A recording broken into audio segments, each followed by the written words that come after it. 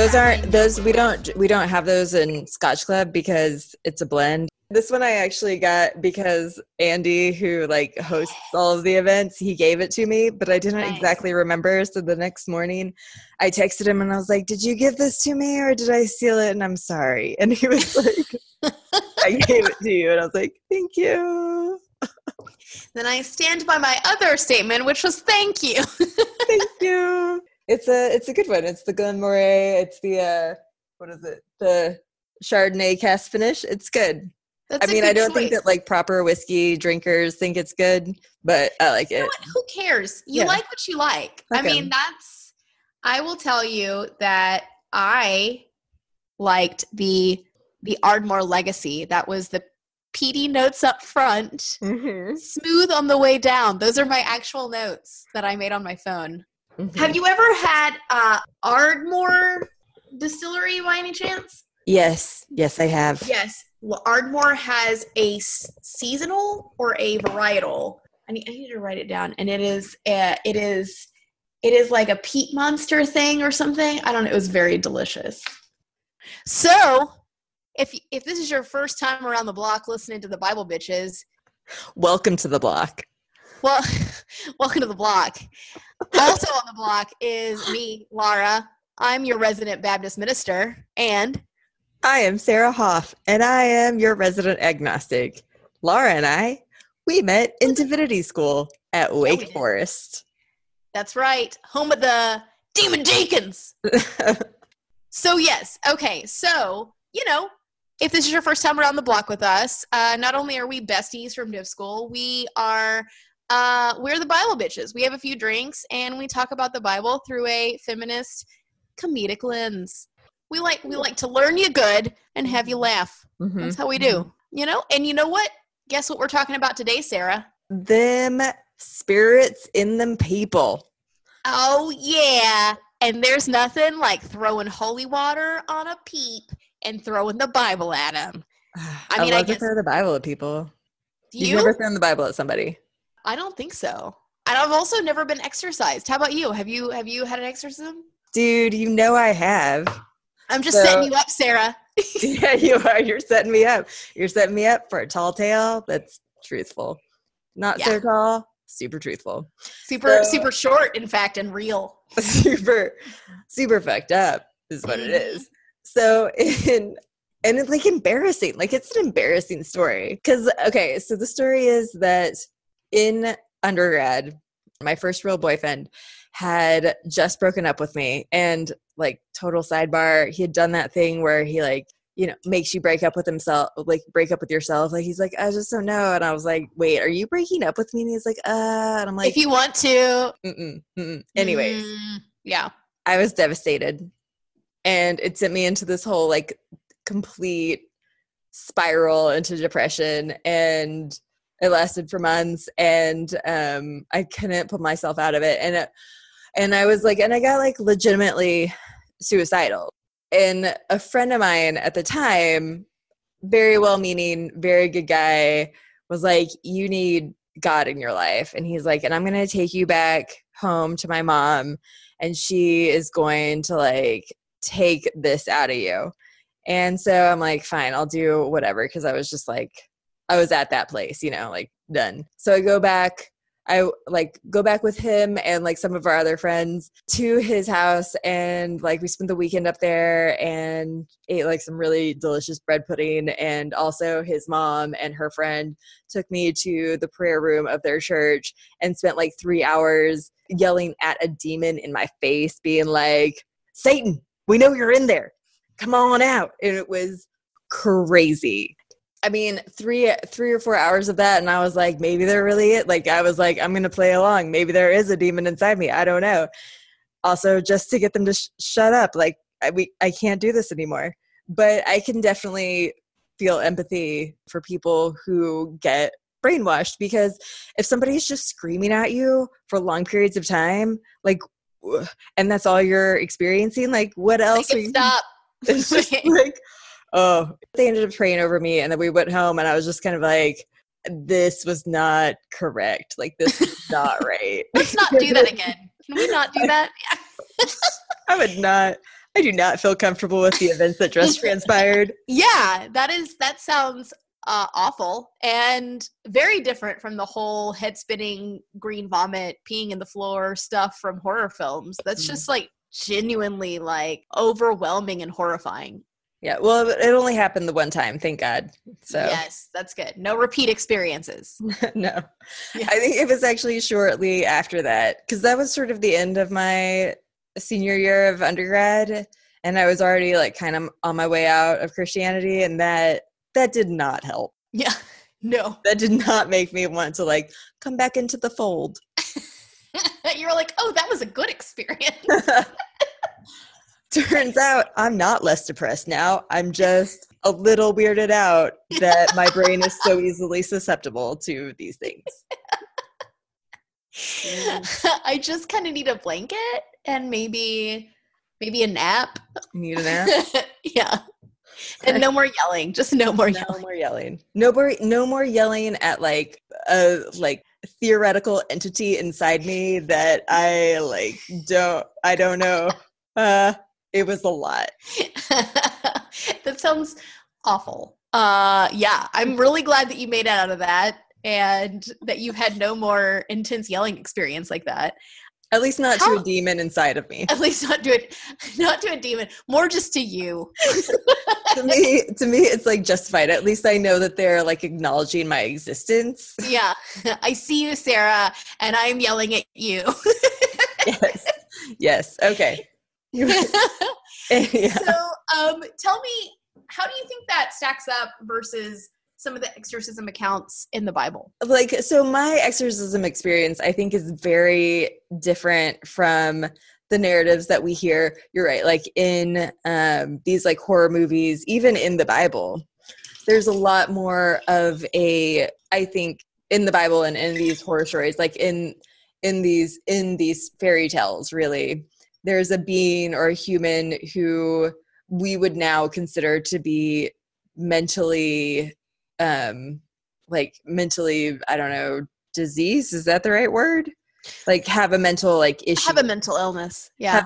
A mental illness. Like we would now see those people as having a mental illness. Whereas then it was like they were possessed by the devil, which is a very different. I mean, like what I was performing at the time or what I was exuding at the time was a different kind of mental illness than like what you might expect from somebody who's like quote unquote possessed by the devil or whatever. So this is where we get into the story of Legion in Mark chapter 5.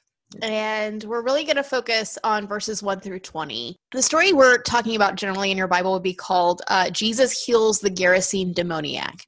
And perhaps the most disturbing and spine-chilling story in the Gospels. And it depicts Jesus exorcising demons named Legion as a group. They're called Legion. From a disturbed Gerasene man who lives among the tombs in the cemetery. He's ostracized and he's suffering from an identity crisis. So Jesus drives Legion into a herd of swine that ran off the cliff into the sea before being asked to leave by the native folks. The cured demoniac becomes a Gentile disciple for Jesus, spreading the story throughout the Decapolis. At first, this story seems to be merely kind of like an eerie, maybe detailed healing story. But on closer examination, it seems that there are some political undertones of Jesus casting off Roman authority and power, which challenge traditional social and political rules with his own authority and power in the Gentile land. So we know we have Jesus here, who is first century Palestinian Jew, right? And he wouldn't be a citizen. You've got Rome, who is treating Israel as like a puppet state. And so there's this kind of sense of, right, Israel versus Rome. Israel, I think we've talked about this in the past. Israel is monotheistic. Rome is polytheistic. There's and Rome is oppressing Israel, for multiple reasons. And so there's this sense of kind of Rome is this oppressor. So we don't really know. We could say this is an allegory. We could say it's some sort of story. We don't know what parts of the story actually happened, what didn't happen, what parts might be meshed with some sort of myth. We do know that there is a long history in the Gospels of Jesus doing healing. So Jesus has this reputation as a healer. So I'd like to approach the text today very imaginatively and kind of go with, what does it look like, right? When Jesus is confronting this very scary thing. It's pretty cool. So, like, first, can we just like back up for a second and start out at the beginning where Jesus has tamed the Sea of Galilee during this like huge storm. And so he's kind of riding high. Like, this was a big miracle for him. Everybody's like very much in awe of him. And when he's like Rocky. He's like Rocky. and yeah, imagine if somebody had been there during Hurricane Katrina and like just like chilled it all out. It would have been cool.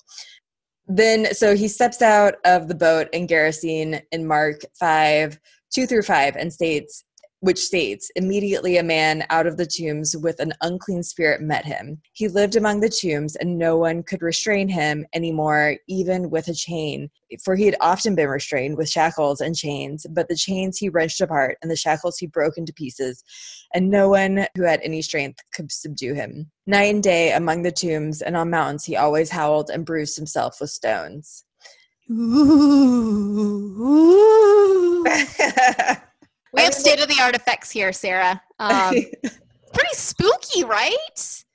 I mean, it just sounds like you're like run-of-the-mill mental illness. But think about it in Scooby-Doo terms, Sarah. Ooh, yeah. Listen, if Scooby-Doo has taught me anything, it's that like I shouldn't trust the people around me. I'm right now I'm wearing a mask. You have no idea who I am right now.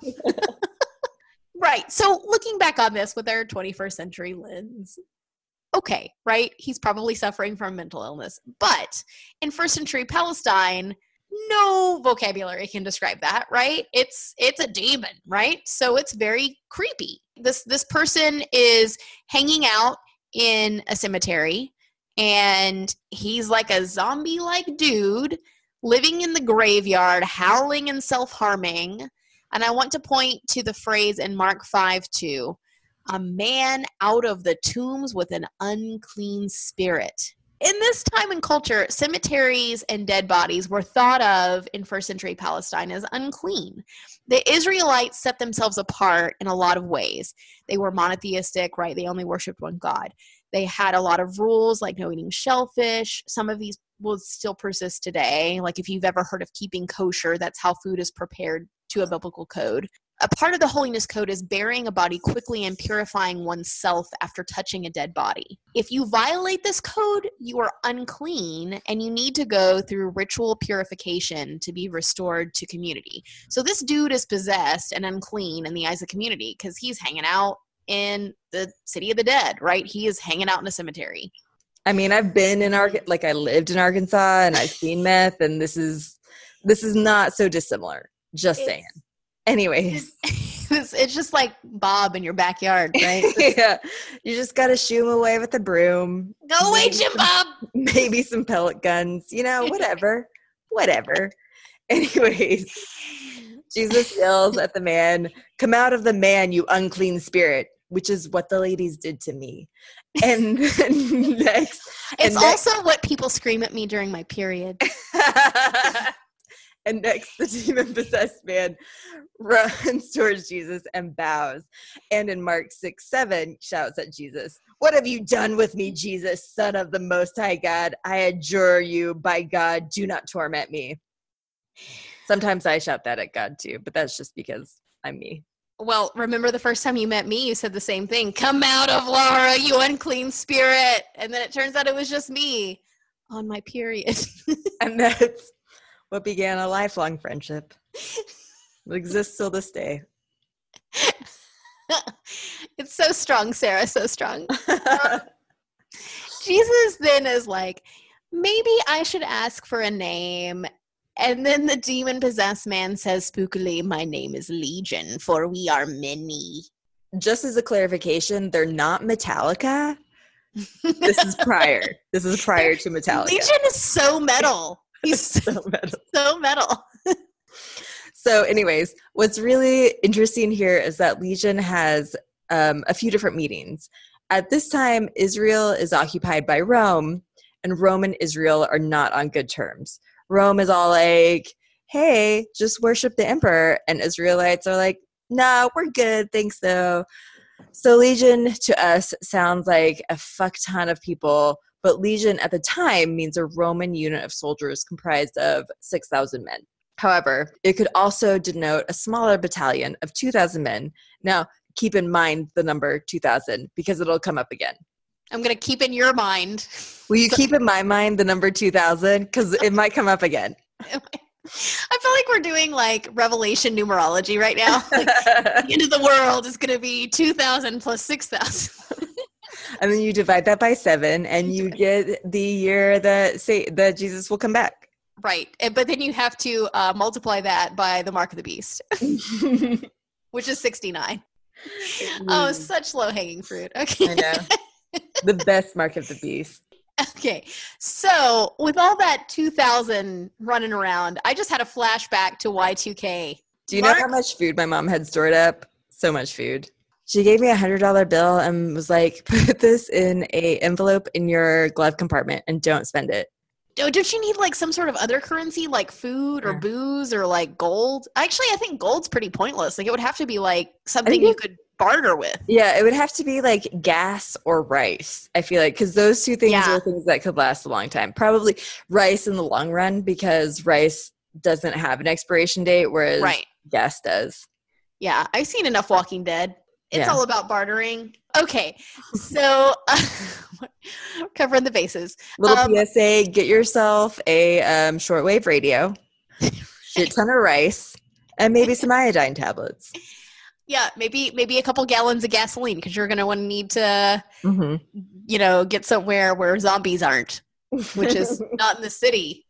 Not in the city. Yeah, get the fuck out of the city. Get away. All right.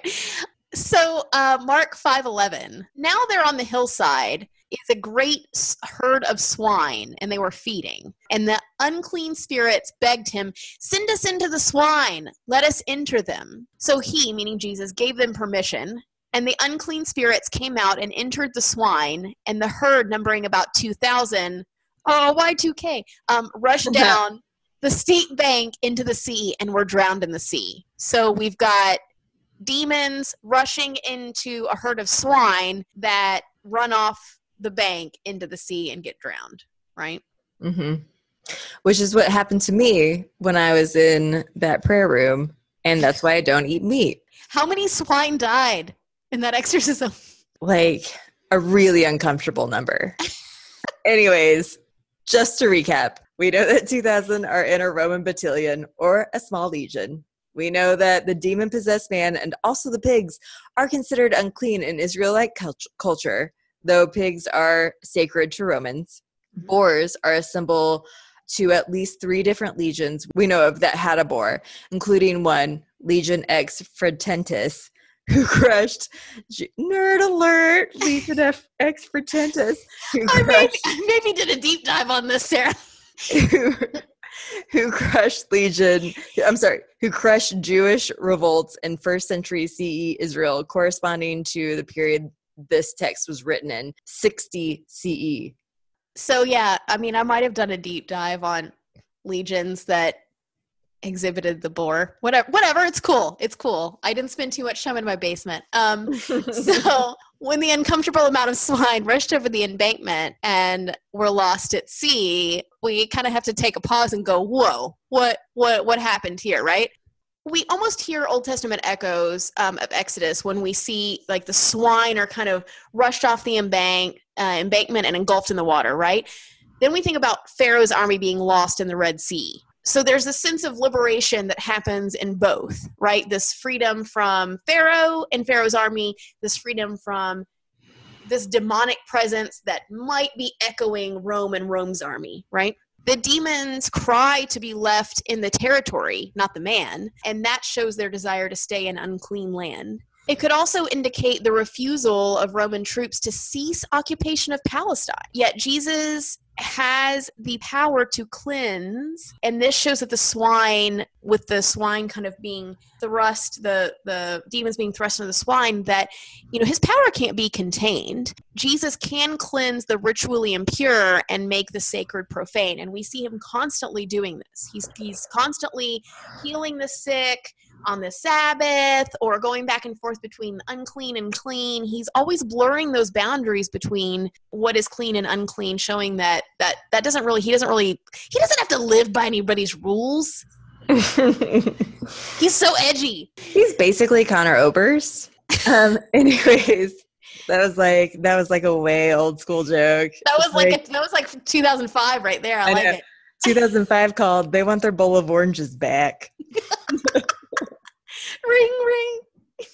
Anyways, next we learned that the witness told people what had happened, and the people came running. Mark 5:15 states, they came to Jesus and saw the demonic sitting there, clothed. And the demoniac sitting there, clothed, and in his right mind, the very man who had the legion, and they were afraid.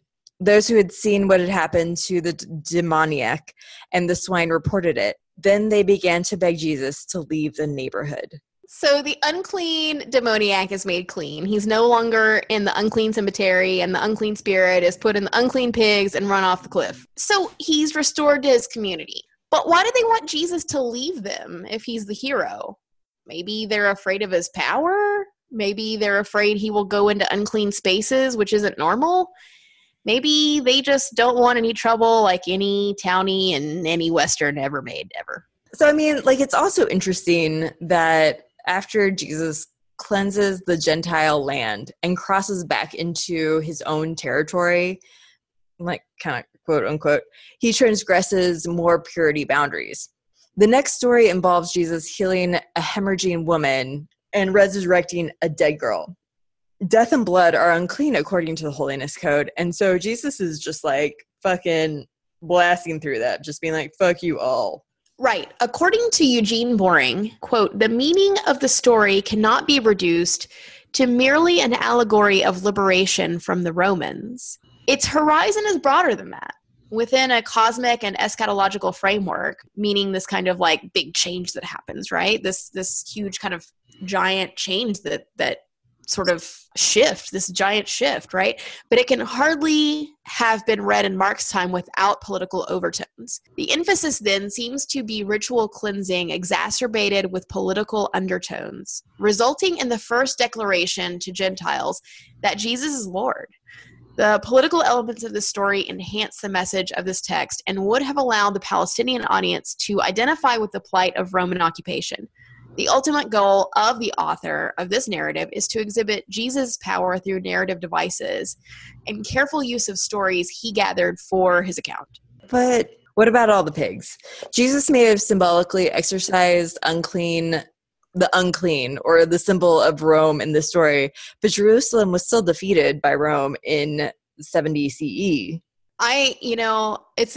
What about all the pigs is a question I ask myself at the end of every day. Just like munching down on some bacon.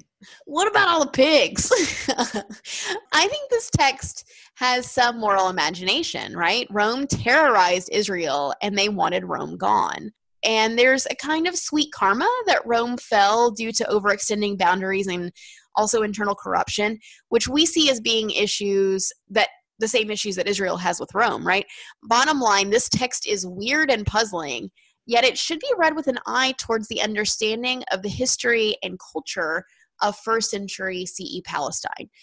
The story is ultimately not meant to disturb or frighten, I think, but to show that Jesus will cross all these boundaries of cleanliness and uncleanliness and go into cemeteries with howling dudes to restore someone to their community. The radical love pierces forbidden lands occupied by colonial authorities to heal the very symbol of marginalization, a raving, ostracized kind of madman, really isolated in the mountainous tombs by the sea. No. Sarah's not buying it. No, I'm not buying it. Because I mean, so like, yeah, like that's a really idealistic interpretation, but that's not how it's actually being spoken about or addressed in any modern conservative Christian churches that I know of. And that's like assuming that it's being addressed at all. I mean, it's still there and it's used in conjunction with prosperity gospel for sure, in this way that like, you know, you have to be pure of spirit and you have to believe hard enough and God will reward you with material goods. And if you are not believing hard enough, it's because there is like a demon or Satan inside you. I do think that's very interesting, because I do think that I almost see the American church, I know that's big C and it's kind of hard to lump everybody together, but I guess some strains of conservative church in America, I'll say that. But it's not just some strains, it's like most strains. I don't know about exorcism.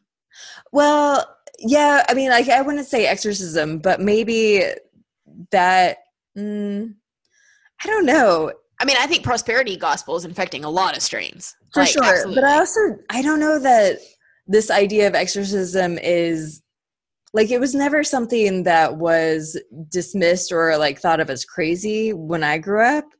Mm-hmm. I mean, it was never something that that people sought outright. It was supposed to be that kind of like speaking in tongues kind of thing where like if the Lord bestowed it upon you, mm-hmm. but you weren't supposed to seek it. I don't know. My understanding is that it's way more prevalent in other cultures, and that the meaning is different in other cultures than it is in ours, right? So I guess as an American, I'm most concerned with why it's happening here. What is that about? And how is it being used, kind of like, as you say, in conjunction with prosperity gospels in ways that are really unhealthy? Because I can't really speak about it in other contexts. For my context, which is a more progressive church, to free us up to talk about this in moral imagination is pretty great. I cannot see my church ever performing an exorcism. I don't think that is something that we would ever do, partially because we really heavily give validation to science and to mental health care professionals and all that. So I think that kind of has to go back to the level of education you harbor in your church. Do you take religious education seriously? And if you do in the church, right, we should be talking about the historical context for these things. Well, and so what does it mean to read a story about exorcism and then try to imagine what that means in a first century context in a completely different culture?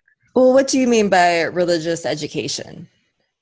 Well, for me, it means like, okay, so, if I'm designing a Bible study and we're working our way through, I don't normally do it this way. I don't normally like read a book. We don't like read a book. We kind of, with the young adults, we've done things where we'll like, what are some things you want to know about, right? We crowdsource it. And then whenever people make a list and then we talk about it. So if somebody was like, I want to know more about exorcism, then I would probably use this text and then we'd talk about it and we'd delve into it. And I'd say, okay, I do very much what we did today and kind of give some context and talk about it. And then we'd sit around and chat and be like, let's imagine what it would be like to be Jesus and to be this guy and to be in this situation and to be in first century Palestine. What are some of the difficulties that they would be facing, right? But that's like that. I mean, like arguably that would be its own specific kind of religious education. Like there are different kinds of religious education that are happening. I mean, like when I was growing up, it was all about apologetics, which was a statement of like argument against these different evolutionary truths, essentially. And so that was a kind of religious education. I don't think it was truthful, but I want to be careful about what we talk about when we talk about religious education. Well, I think, this is in the Synoptic Gospels, which I mean it's something that's repeated in Matthew, Mark, and Luke. John kind of went off on his own. But Matthew, Mark, and Luke all say that you should love God with all your heart, soul, and mind, which means that we use our brain, which means that we use the scientific method, which means that we use all the tools that we have at our disposal.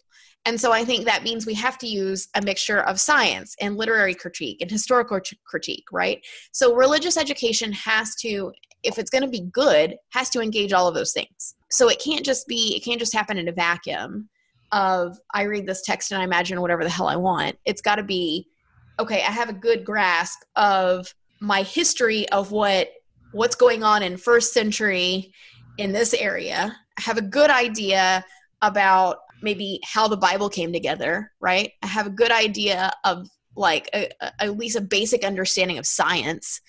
And I'm going to mesh all those things together in order to engage this. It can't just happen in a vacuum. It can't be like, Jesus is clearly a magician because I like magicians. Like, no, we can't do that.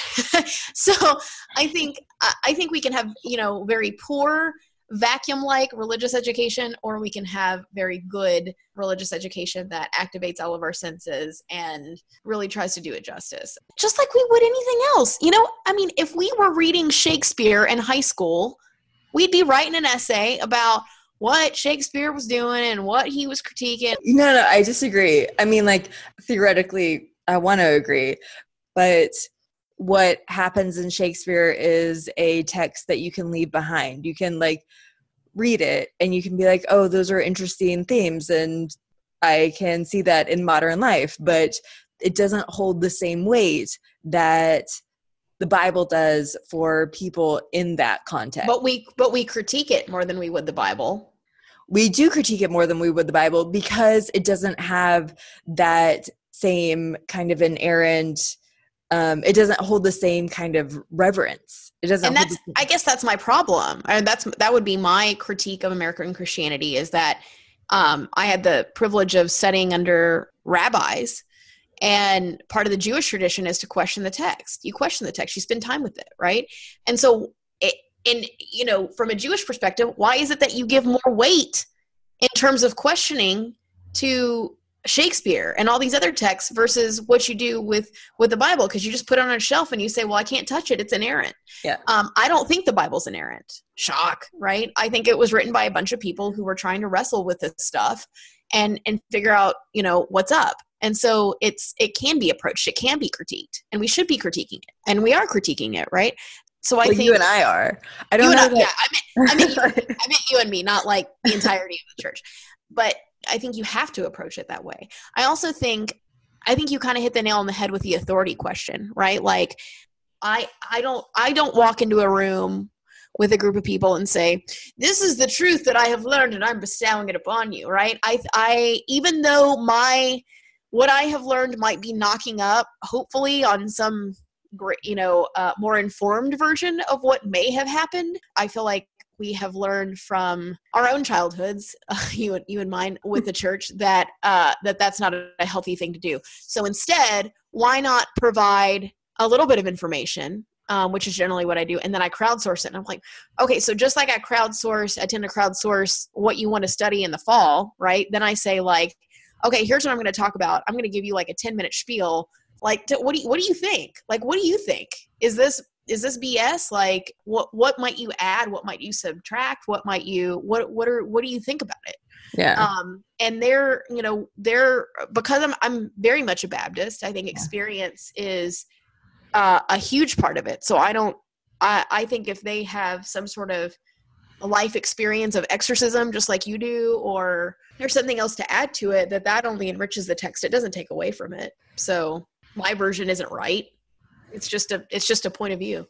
I think that's kind of how we have to approach it. It's got to be very democratic. I mean, if you're truly a Baptist, you're very democratic. And I think that's how we have to approach it. It's like, let's talk about this, and we're not going to come to a resolution, but we're going to talk about it. And we're going to wrestle with it. That's like a super old school / super new school approach to baptism, and I like it. I mean, that's how it started, but it's also not where it is. But I like where you're taking it. I like to kick it old school, 400 years old school. Yeah, you do. I'm really damn old school. All right, you guys. Thanks for sticking with us. Yeah. Let us know if you've had any exorcisms or any. Yeah, I would love to hear your stories. Yeah, we would love to hear any interesting stories about you and your thoughts on the Bible. Maybe we'll read them on air. We don't know. If you want, yeah, let us know. Yeah. And so we should probably tell you how to hit us up. You can find us on Twitter at Bible Bitches. You can find us on Facebook. We have a Bible Bitches fan page. You can email us on Gmail at Bible Betches with an E, because Gmail's a little prudy. It's cool. At gmail.com. And tell them about our host website, Sarah. Yeah. So you can also check us out on Engaged Gaze, which we love. It's Engaged, Gaze, engagedgaze.com, which is awesome. You please also check out Yo Eve. She just dropped a new album. She very graciously is letting us use her song TNT for our intro and outro. And of course, where would we be without Aaron Smith, who is Aaron Doodles on Twitter? He is designing our logos and our t-shirts and all our stuff, and we love him. Yeah, we're going to have some merch because we're going to be in person for the first time at Wild Goose. Yes. Google It'll be amazing. Be there. Find us. You better. We'll be doing like little pop-up podcasts. Yeah. For your listening pleasure. It'll be great. And if you have no idea how you found us, you can subscribe to us on iTunes and Stitcher and SoundCloud. Anything else? Did we leave anything else out? No. Also, I'm looking at our Gmail account. You guys check us out. Email us. I actually do look at it. Email us. I think people like the Twitter. Yeah, people really like the Twitter. I mean, it makes more sense. It makes more sense. Like I rarely ever write an email. No. To outside of work. Outside of work. Yeah. Same. Work in church. That's it. All right. Bye, you guys. All right. Have a good one.